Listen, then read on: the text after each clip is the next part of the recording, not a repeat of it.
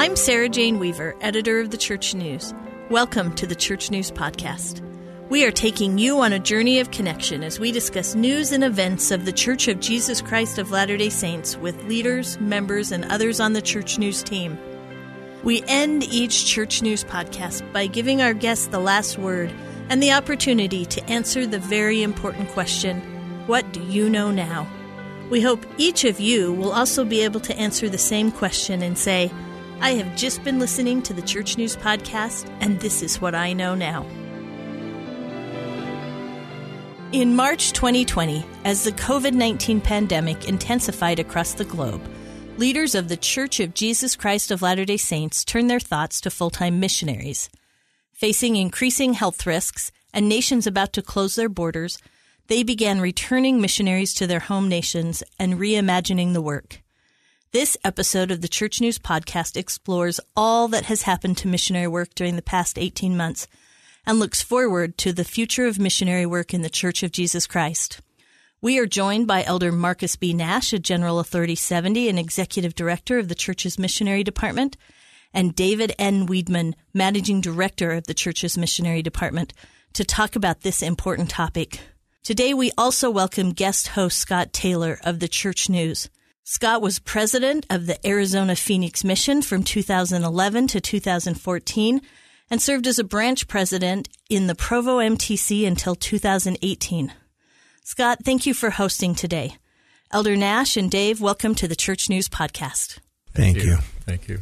You know, we could probably spend not only an entire podcast, but an entire series of podcasts talking about missionary work, missions, missionaries, and proselyting during the pandemic. But we're going to talk about, hopefully today, and get your insights and perspectives on lessons learned, experiences gained, perspectives increased from the pandemic that are in application today in missionary work, in missions, and with the missionaries. But in order to know where we're at and where we're headed, let's revisit the past a little bit. Elder Nash, when the pandemic started, you were presiding over the Africa West area, and so you saw missionary work, missionary impacts through the pandemic a little closer to the ground. Why don't you start, and then Dave, we'll have you talk. You were managing director in the missionary department at the time. We'll have you talk about the bird's eye view until Elder Nash joins the department in the summer, last summer, after the start of the pandemic. When we received notice that the pandemic had settled on the world, I was on a mission tour in the Lagos, Nigeria mission there in West Africa. I received the email one night from church headquarters saying, time to get things rolling. And I quickly called church headquarters and I said, I'm in the middle of a mission tour. Does this mean I'm to return to church headquarters in Accra, Ghana, the area offices? The response was yes, and I imagine you're going to have lots of questions flying your way, so get ready. So we changed our flight. The next morning, Sister Nash and I met with a few of the missionaries. We jumped on the flight, returned back to Accra, and then began quite a journey. And I'll just share this part of it, that we received the direction that we're going to return missionaries back to their homelands. And we began this process, and from the ground level in West Africa, someone called me after we got this notice about 2 or 3 weeks later. Someone called and said, how you doing? I said, well, have you ever tried to swim in a tsunami? That's what it feels like. It was around the clock, moving missionaries, doing this, answering this call, putting together this strategy. And it was just stunning. It was miraculous what happened. The Lord wanted them to get home, and doors opened and flights became available. Flights were chartered. It was just really an amazing journey. And one thing I'll say about the missionary department before I was ever a part of it, I called Chris Miller. He was our point man on this. And I said, did you get any sleep last night? He goes, yeah, I think I got a couple of hours. And that's what was going on that side of the Atlantic as well as on the Africa West side. Dave, if there was a tsunami going on in West Africa, it was that times about 100 with a worldwide perspective. It was, Scott. I remember early January, we were in a meeting with Missionary Executive Council, Executive Director, conversations that occurred. In those Executive Director conversations, Elder Clayton actually said there's a virus in China that we need to keep our eyes on. Early January. Spreads rapidly. People can infect other people before they become symptomatic, and people are dying from it. When you add those three things up, it just was not very good at all. From January through February, we continued to watch it and monitor it. There were missions in Asia, Mongolia, Hong Kong, where we began to take action pretty quickly because governments were taking actions. They were restricting travel, restricting movement inside of those countries. And then in the middle of March, what we thought would be manageable and contained became much, much larger than that. And from March until middle of April, over 30,000 missionaries came out of their missions and returned home. And eventually, by the middle of the summer, they were reassigned to other missions. During that period of time, one miracle after another occurred. Flights opened up. People stepped in to help out at the right time. Generosity just poured out. Hotels opened. Flights became available that otherwise weren't available. And we saw the hand of the Lord in bringing missionaries home. Perhaps the greatest miracle, though, was missionaries themselves. They were given the opportunity to either return to the mission field under pandemic conditions or postpone their mission for some time.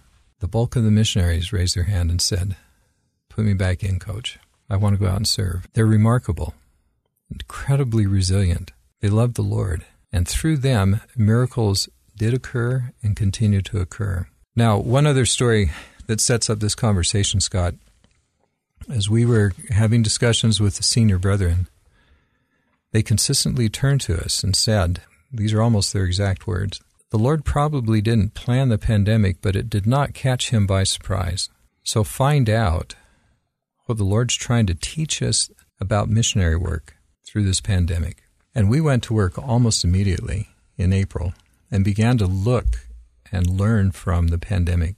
We still had missionaries in the field. There were still mission presidents in the field. They were operating. They were helping move the work forward. Baptisms were continuing. Teachings were continuing. So we went out to missions and learned from them. There's revelation scattered among these missions. And our job was to collect that revelation, condense it, and then move forward from that, helping missions move forward and helping us learn a new way of doing missionary work. We've talked a lot about MTCs. A call went out to Kelly Mills, who heads up our MTCs, global MTCs, on a Tuesday.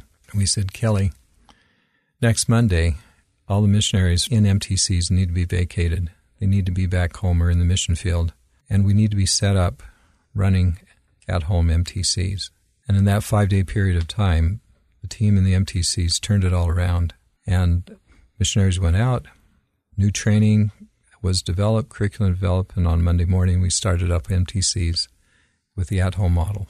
So, Elder Nash, we've got to the point where you're now part of the, not just part of the missionary department, but overseeing it as executive director. What summaries would you have about the past 12, 14, 15 months being involved that way? I just want to give an amen to the resiliency of the missionaries and of their mission leaders. You know, as we're sending missionaries home, you have missionaries that were leaving West Africa to return to the United States and sad about it. They love the people they serve. They grow to love the place where they serve. And it was bittersweet to watch the missionaries and their feelings about leaving the field where they'd been serving among people they'd grown to love and who loved them. And then when you turn to mission leaders, we had conversations with mission leaders saying, "We're going to need you to stay a little longer. Although you thought you were running your mission, you may need to stay longer." And they would say, "Okay, that's it. We'll do it." And I remember one mission, we found a flight for them to get home and the replacement to come in. I called the mission president and his wife and said, "Well, you need to go home now.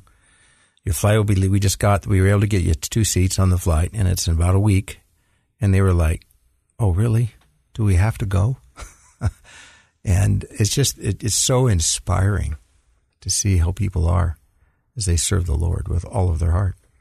You mentioned about the missionaries having to leave West Africa, those nations they grew to love, and yet, Dave, building upon what you said, they agreed to re-up to serve in the pandemic, knowing that many of them would not be going to the same mission because of travel restrictions, limitations, and still willing to do that. That's correct. That's just a statement to the faith and resilience of these wonderful missionaries. Scott, if I can add to that, to me, one of the biggest learnings from COVID-19 is the deep, rich body of faith that's in the church. The missionaries have deep faith. Think about parents, in an uncertain environment, and they're saying to their son or daughter, we support you in your decision. You're going back out again. Deep faith, incredible faith. Middle of the pandemic, we're trying to figure out how to get missionaries home, and I called a close friend of mine who'd served as a mission president in Area 70.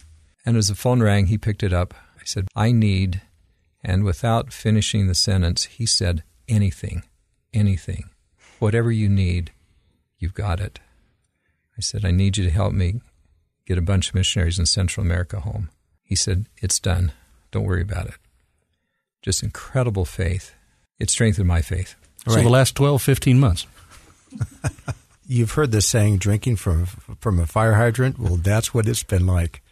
And when I received the assignment to come and serve as the executive director of the missionary department, it was a bit of a surprise. I was in my 4th year. I expected to finish that 4th year and maybe get a 5th year in West Africa. And all of a sudden, we're heading back. And then the pandemic descended, and so we remained a little longer than we thought we were going to remain after the change in assignment. So I participated by Zoom in a lot of missionary department meetings so I could learn.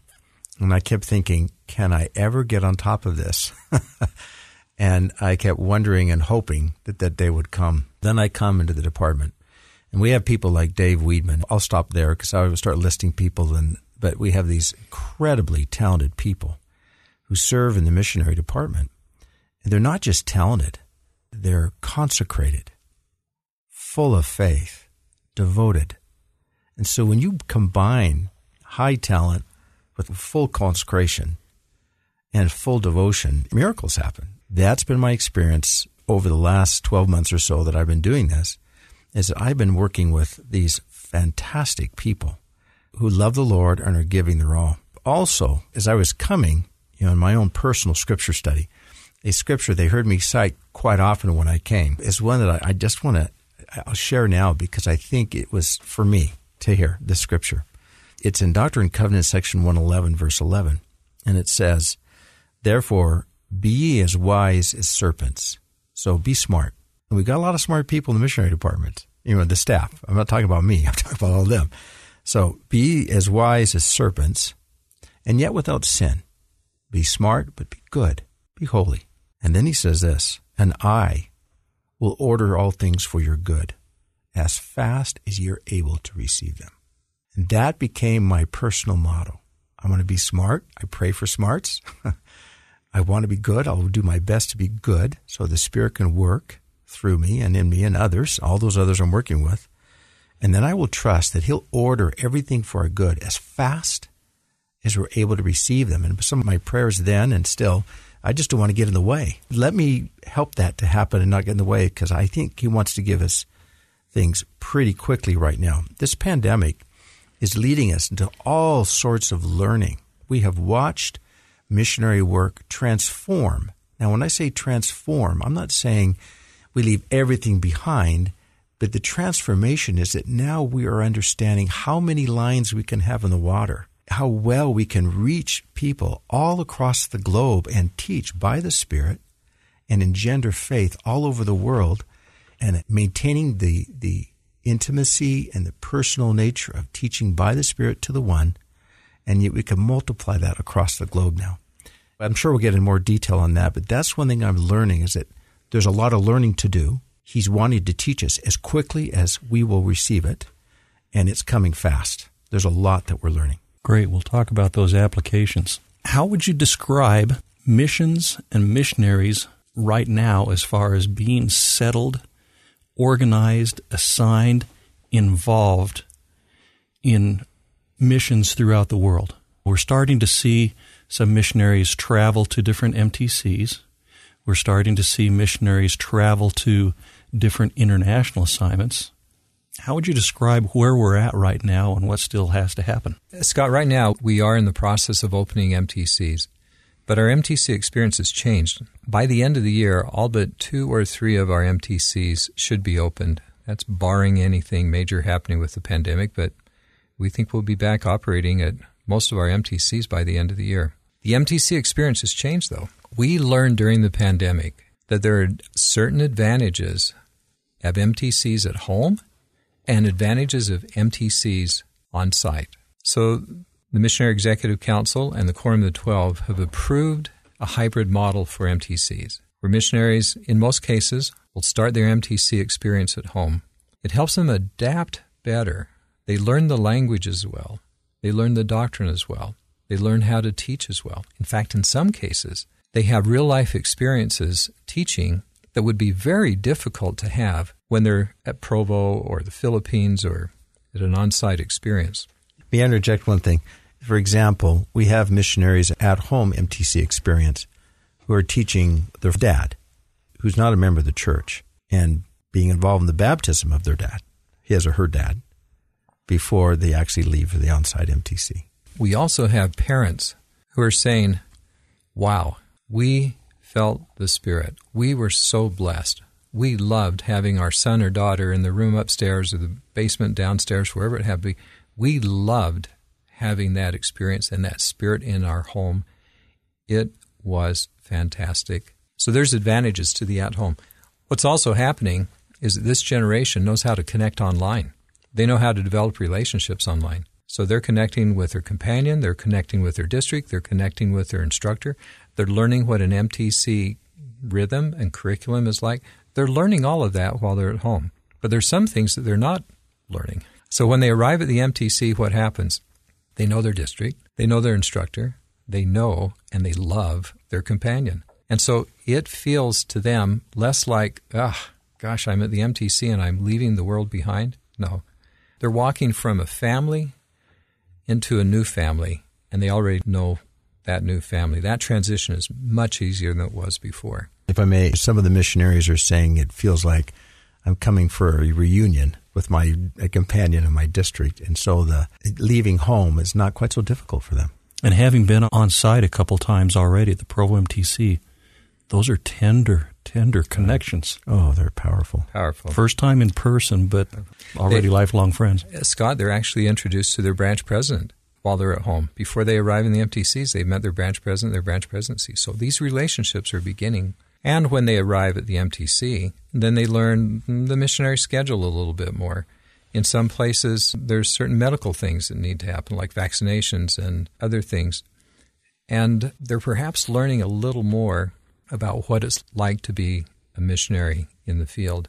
So these things at home, on site, build on each other, and it's a better outcome than it ever was before. So just to alert our listeners who might not be familiar with the schedule of that, the online segment of the missionaries training is about 1/3. So if they're going to be serving in their native language, it's 1 week at home and 2 weeks on site at the MTC. Correct. For those that are learning a language, it's the first third of 6 or 9 weeks at home, and then the second thirds. May I interject one thing on this? The thing that's interesting, too, is that the world, one size does not fit all. And there are places in the world, and I think of my beloved West Africa, and there it doesn't work as well to have an MTC at-home experience because at home, some of them don't have a place where they can go and actually have an experience with the computer, working through the computer in their district and their instructors. So in those cases, for example, in the Ghana MTC, we actually are sending the missionaries straight to the MTC. They're not having the at-home experience because it's very difficult to do it in that region of the world. One of the blessings of online MTC is the ability to use digital resources, and that has been growing over time in the missionary department. Lots of people think that it started with the pandemic. That's not true. I remember being in Hong Kong on an Olympics assignment in 2008 before the Beijing Olympics and talking to missionaries there, and they were teaching a lot of full-time domestic workers who lived in homes and couldn't always meet with the missionaries. Well, they had cell phones with texting capabilities and were texting messages and scriptures. I remember in 2010 working for the Deseret News and doing a story on the New York Rochester mission headed by President Mike Hemingway, who's now executive director at the Provo MTC. And they were going to start social media proselyting, online proselyting through Facebook. A personal experience in Phoenix when we were there in 2013, we were asked to help pilot the iPads and the iPhones for the missionary department, one of 6 missions. And it was fascinating. The missionaries at first thought, oh my goodness, I've got social media access with Instagram and Facebook and online journals and webs and blogs, things like that. And their attitude was, if I throw anything out there, it's like something will get stuck on the wall and people will see it and people will flock to it. Not realizing that digital proselyte and digital missionary work is one by one. It's laser focused rather than taking a shotgun approach. Well said. And in the MTC, after our mission, they were moving from iPads to tablets. And in the last 2 or 3 years, the move has been from tablets to smartphones. Elder Nash and Dave, tell us about digital proselyting, though, during the pandemic and how that was a lifesaver and a game changer. This is something that has made a tremendous difference and will continue to make a difference. We've learned that you can teach online by the power of the Spirit, and it is the same experience as it would be face-to-face. We've learned it. I think you set it up. I don't know how much more I can add to what you said, because online proselyting, it is more of a targeted approach than just a broad blast. And we're learning that with the online proselyting, with the online communications and teaching, we can get behind the locked gates of the gated communities. And this is a wonderful thing. And I'm going to go back to West Africa for a moment. But there you have the gated communities, and we'd love to proselyte there. We'd love to reach those people. And they are a God-loving, God-fearing people by nature. So even in the gated communities, they would welcome the missionaries if they could just get access. Well, now they have access, and we're reaching them. And they're in communication with missionaries, learning and growing. So it as you said, game changer, it really is. If I can add to that, Elder Nash, you'll remember this, but one of the things that we learned from the missions that were moving forward during the pandemic, the missions that were doing well kept their missionary purpose. They understood very, very clearly that, hey, during this pandemic, we're still called to be missionaries. We're still called to fulfill the Great Commission, the Grand Commission. We're still here to help gather Israel. We're still here to find those who will let God prevail in their lives. We just have to figure out how to do it in a way different than we've done it in the past. As you said, Scott, there were a lot of efforts that had gone on before then that created an environment where they could take the learnings and then just put them in place and grow them from there. But the foundation is missionary purpose. They kept their missionary purpose, and that's what we see today. I had one example of that. I was talking with a sister in Morristown, New Jersey, and she was explaining to me use of technology.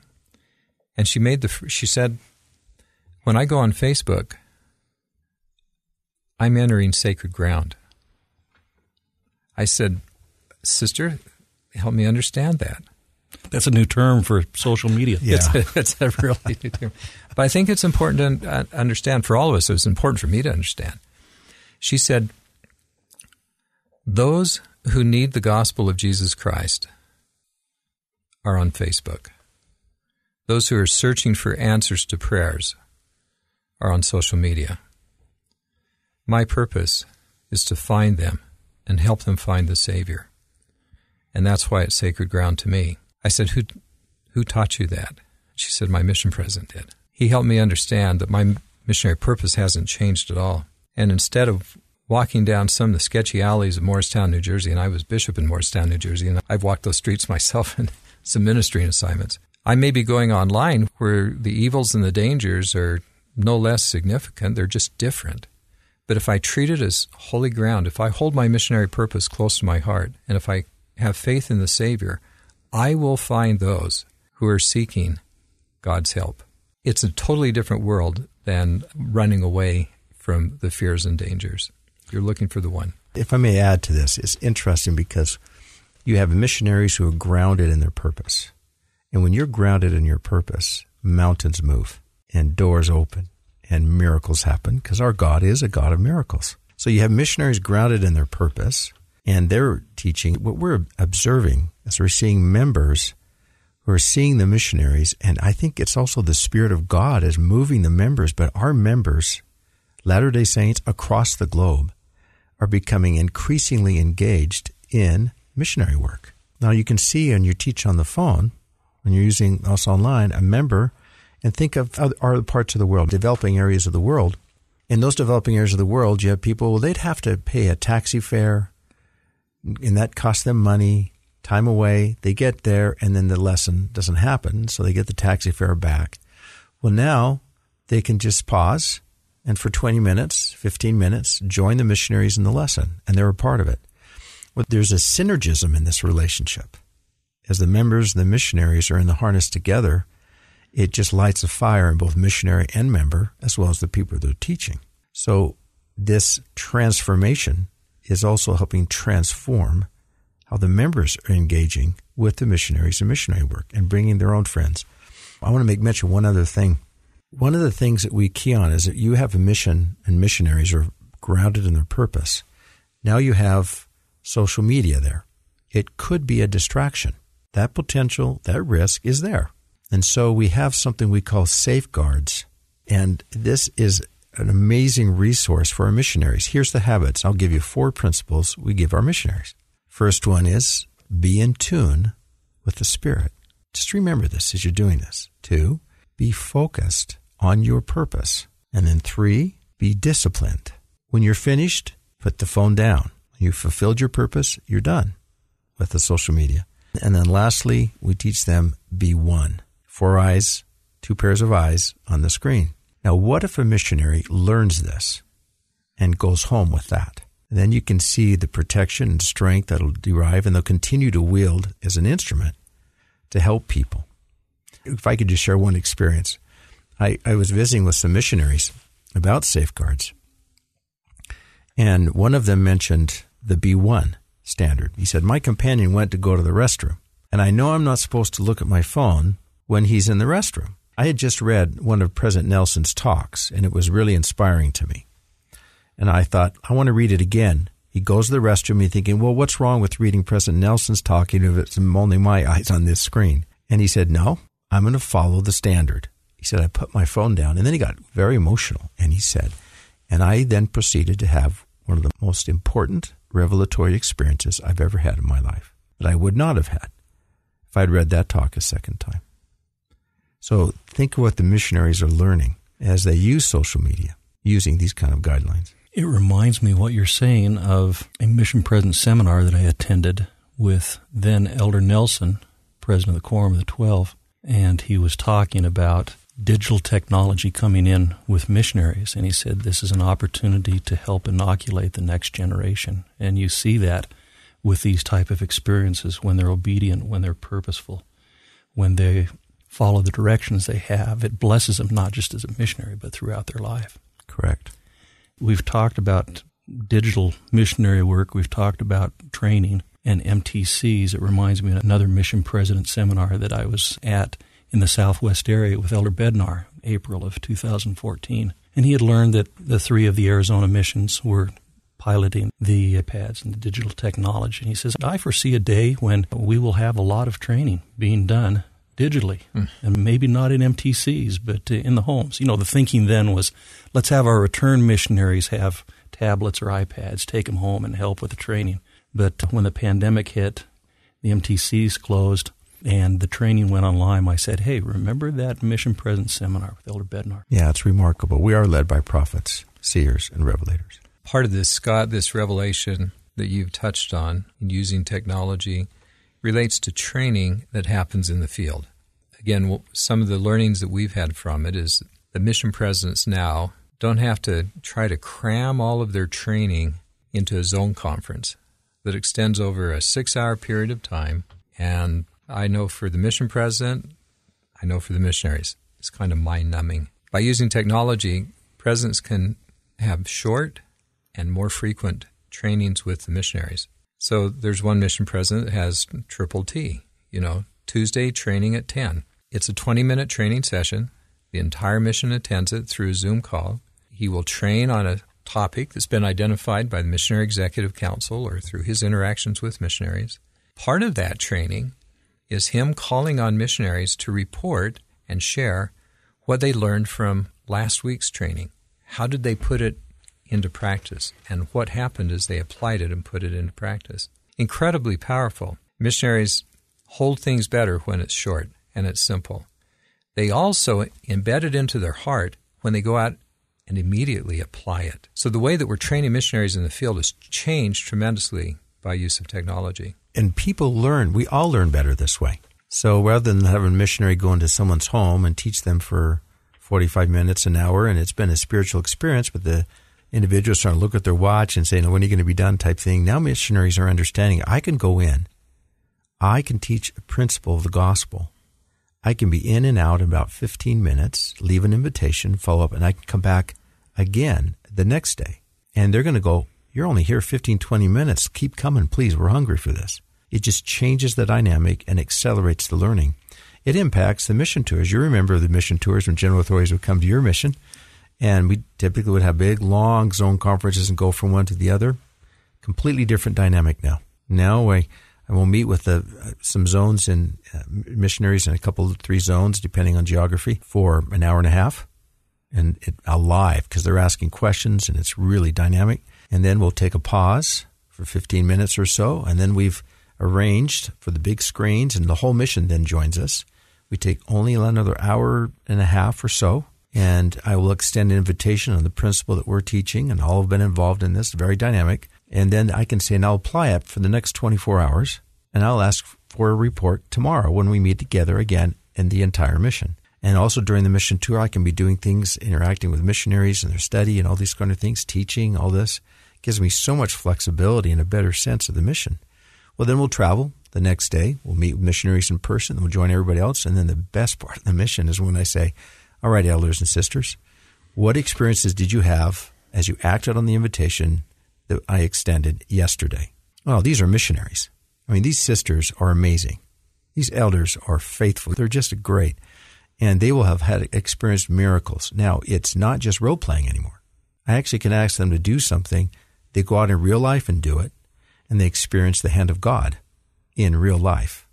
And it just drives the learning deeper into their souls. Thank you. You've just given me a new story idea to follow up on. I followed your predecessor, Elder Brent Nielsen, on mission tours half a year before the pandemic and focused on how they were. And I'm going to have to get with Elder Nash and say, let me tag along. So. Oh, let's have some fun. It's so fun. You know, Scott, I'm going back to your original question. I hope that's okay, about what have we learned through this 18-month period of time, through the pandemic here. One of the things we've learned is what a great job members do in sharing the gospel of Jesus Christ. As we look underneath the hood, so to speak, as we look at some of the data, and boy, I'll tell you, members are absolutely phenomenal. Study after study has suggested that in the non-members' eyes, members are revered, their lifestyle is modeled, they're great in neighborhoods. People have, generally speaking, have great respect for members of the Church of Jesus Christ of Latter-day Saints. And Elder Nash, we just introduced a Love, Share, Invite, principle-based approach to sharing the gospel that's having phenomenal effect. It really is. Dave's looking at me, I'm nodding, because I would say it's another miracle. This is a season of miracles. It really is. And we're watching members engage at a level and scope that I don't think we have ever seen, at least in the modern era of the church. It's really phenomenal. A season of miracles. That's an impressive phrase. Elder Nash or Dave, one of you, tell us a little bit more on this Love, Share, and Invite program. Well, the first thing I'd say, and I mean this in the gentlest and kindest of terms, it's not a program. Love, share, and invite are principles. This is the beauty of it. It's not a program. We love God with all of our heart, mind, and strength, all of our soul. And we love our neighbor as ourselves. And there is a synergy between those two glorious commandments. So with that love, that impels us, our love of God impels us to love our neighbor, because they are likewise children of the God we love so much. The next logical, just natural, that's a better word, the natural thing to do then is we share. Freely ye have received, freely give. And we have received something that brings light and meaning into our lives. Share it. Now, does that mean we have to have a sit down? Here, let me sit down. I'm going to tell you about the church. That could happen if you feel to do that. But just live your life. Be you. and share your life. Don't put it under a candlestick. Don't put it under a covering. Hold it up. Just share your life. Invite people to come help you teach your primary class, or have some come over to dinner and you have family prayer before you eat dinner. Just share your life. People are curious about us. They see the good. It's in the countenance, and they're intrigued by it. And sometimes we can push them away if we push them. So let's just share our lives with them. And then, as the Spirit prompts, we invite them. We share, we invite them to come and have that dinner with us, or to come listen to our child speak in a sacrament meeting, or we invite them to come to an activity, or whatever it may be, or we have something we're working on and we need some help. We come and help. You've heard Elder Uchtdorf teach this. And then, of course, it'll move into come and belong, come and be a part. And it's a very natural, normal thing. And I think our members, all of us, are learning this. And we're seeing that missionary work is just being you as a member of the Church of Jesus Christ of Latter-day Saints. Dave, what will you say about, or maybe even say to, missionaries who have seen a change in their assignment, whether it's being reassigned after returning home or receiving calls where they're not able to go to their original assignment because of limitations, restrictions, things like that? The first thing I'd say is thank you, and I'm proud of you. And I love you, and I know the Lord loves you. These young men and young women that are out there now, they are true pioneers. In my mind, they are doing what they're doing today because of what they did in the premortal existence. They were valiant, strong, noble. They had faith in the Savior Jesus Christ, and they're out there today in their missions during this period of time because of who they were before and what God is asking them to do right now, because He knows they can do it. The second thing I'd say to them is that in the call letter, you were called to teach the gospel of Jesus Christ. You were called to be His emissary. And you were assigned, as Elder Bednar says again so well, you were assigned to a specific mission. Those assignments can change. They should know that the change in assignment is not made in an arbitrary way or a capricious way. These are made by apostles of the Lord, and they're made under the same keys that the original assignments were made. So they're serving where they're serving because an apostle of the Lord has assigned them to serve in that area. And they're entitled to the same degree of revelation. They're entitled to the blessings that flow from it. They're entitled to all that God has for those who, in an assignment, labor with all of their might, mind, and strength. And the third thing that I'd say is, as they're out there laboring, continue to teach us what God has for us today. Some of the best ideas come from the field. Some of the best ideas come from missionaries that are out there. As they feel inspired and move out in their work, they're teaching us how to do missionary work in this environment. Sarah Jane Weaver, as she concludes every podcast, always asks the same question, or at least the question that starts the same. What do you know now? What do you know now about missionary work post-pandemic, the changes, the applications, the learning, the perspectives that have been gained and gleaned and refined during this pandemic period?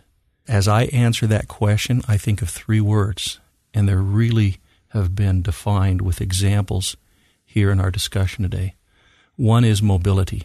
Can you imagine trying to do this with large groups, tens of thousands of missionaries coming and going, changing, reassigning, re-enlisting over state and international borders? The second one is flexibility.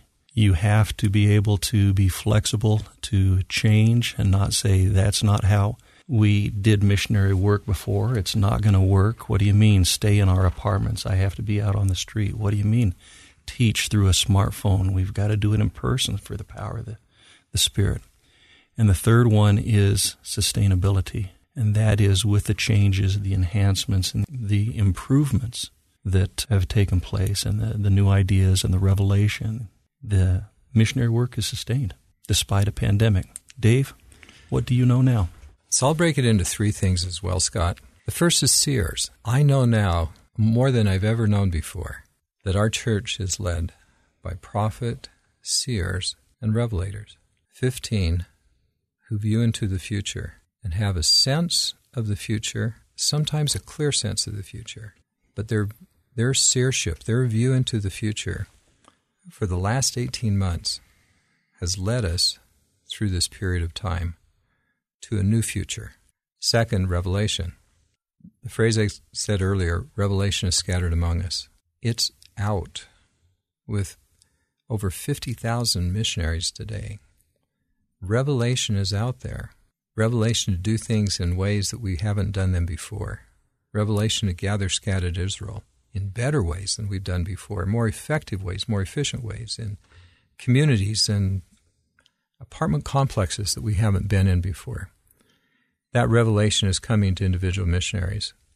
And the last thing is, I know the Savior is in this work. I always knew it. I knew it as a missionary. I knew it as a mission president. I knew it as my children served missions. This is His work. We're bringing 2 fish and 5 loaves, and we're placing all that we have in the hands of the Savior. And He's feeding the masses. He's the one that's doing this work. That's what I know. Thank you. Elder Nash. I love what you both have said. And as I contemplate that question, the first thing I would say is that I've known this before. I've always had a feeling for the young people of the church, but I know that they are up to the task. That this generation that is rising, they were sent to this earth at this time, not by coincidence, but by design. The scripture came to mind just a couple of minutes ago in section 138, speaking of some of the giants of the restoration. There's this interesting verse in section 138, verse 56. It says, even before they were born, they, speaking of those it was referencing, then there's this interesting addition, with many others, received their first lessons in the world of spirits, and were prepared to come forth in the due time of the Lord, to labor in the vineyard for the salvation of the souls of men. So I believe we have a generation that has been prepared from even before they came to this earth, and they are needed. I cannot tell you how much they are needed. I'll make one other statement about them, and that is President Nelson, where he says, you were sent to earth at this precise time, the most crucial time in the history of the world, to help gather Israel. There is nothing happening on this earth right now that is more important than that. There's nothing of greater consequence. Absolutely nothing. This gathering should mean everything to you. This is, he italicized that word, this is the mission for which you were sent to earth. And I pulled aside some missionaries a while ago that I saw, a couple of sister missionaries. And I said, do you realize you're pioneers? You heard Dave use that word. I said, do you know what a pioneer is? A pioneer is someone who goes the way before. Doesn't wait for someone else to move the path and pave the road. Pioneer is someone who goes the way before so that others may follow. And I told these 2 wonderful sister missionaries full of light, I said, do you realize that you are pioneers? You are showing us the way before. We would not be receiving the flood of revelation that is flowing right now if you had not decided to be missionaries. If you'd put it on pause, then we'd be pausing our learning. And we're learning so much because of you. So I again, a big expression of love and respect and a sense of urgency to our rising generation. They are needed, and they came to this earth for this purpose. So I've learned that. And another thing, and I'll conclude with this, the Lord is in this work. He's directing it. He directs down to the minutest details. He directs the calls. He directs the assignments. He directs us as we go about His work. We're in the middle of this flow of revelation right now, and He is directing it. He's not off in some far corner of the universe. No, He's present, and He is fully engaged in helping prepare the world for His second coming. And as missionaries, we get to be on the front lines of that preparation, and He is in earnest engaged in it. He's leading it through prophets and apostles and through a senior and a junior companion as we all align and follow Him. I want all listeners to know that the Church of Jesus Christ of Latter-day Saints is the Lord's church. It's true and it's living, has tremendous purpose. I know that Joseph Smith was and is a prophet of God. I say that because I know it. I know the Book of Mormon is the book of books. Missionaries are learning ever better how to use that great sickle as a word for the harvest. I know that President Nelson is a living prophet. We are so blessed to be led by a prophet and by prophets working in unity. And I know that we have a loving Father in heaven. I've been all over this globe. I've been all over the world. And as I go about and I look in people's eyes, they are my brothers and they are my sisters, beloved of our Father. And I conclude by sharing my witness of Jesus the Christ. I know He lives. I know Him. He's good, kind, magnificent, and patient. And as we're open to the guidance He wants to give us, He'll give it to us as fast as we're able to receive it. And I share that in the name of Jesus Christ. Amen.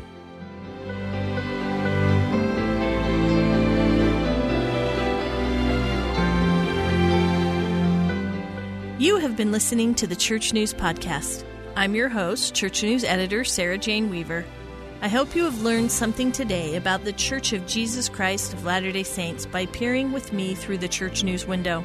Please remember to subscribe to this podcast, and if you enjoyed the messages we shared today, please make sure you share the podcast with others. Thanks to our guests, to my producer, Kellyanne Halverson, and others who make this podcast possible. Join us every week for a new episode. Find us on your favorite podcasting channel or with other news and updates about the church on thechurchnews.com.